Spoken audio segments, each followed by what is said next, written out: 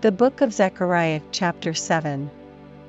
And it came to pass in the 4th year of King Darius, that the word of the Lord came unto Zechariah in the 4th day of the 9th month, even in Chislu.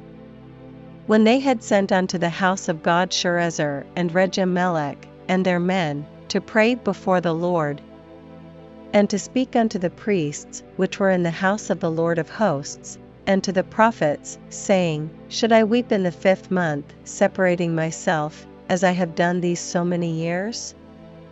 Then came the word of the Lord of hosts unto me, saying, Speak unto all the people of the land, and to the priests, saying, When ye fasted and mourned in the 5th and 7th month, even those 70 years, did ye at all fast unto me, even to me?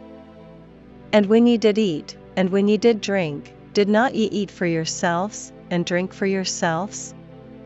Should ye not hear the words which the Lord hath cried by the former prophets, when Jerusalem was inhabited and in prosperity, and the cities thereof round about her, when men inhabited the south and the plain?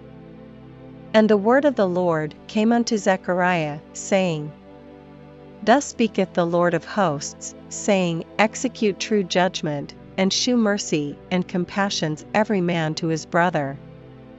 And oppress not the widow, nor the fatherless, the stranger, nor the poor, and let none of you imagine evil against his brother in your heart.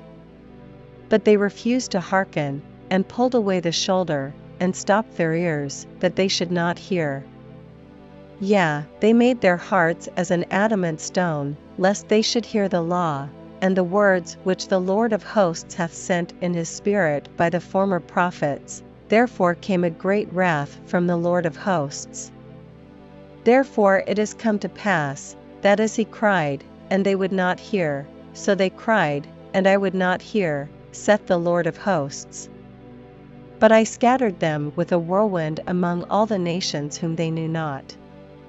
Thus the land was desolate after them, that no man passed through nor returned, for they laid the pleasant land desolate.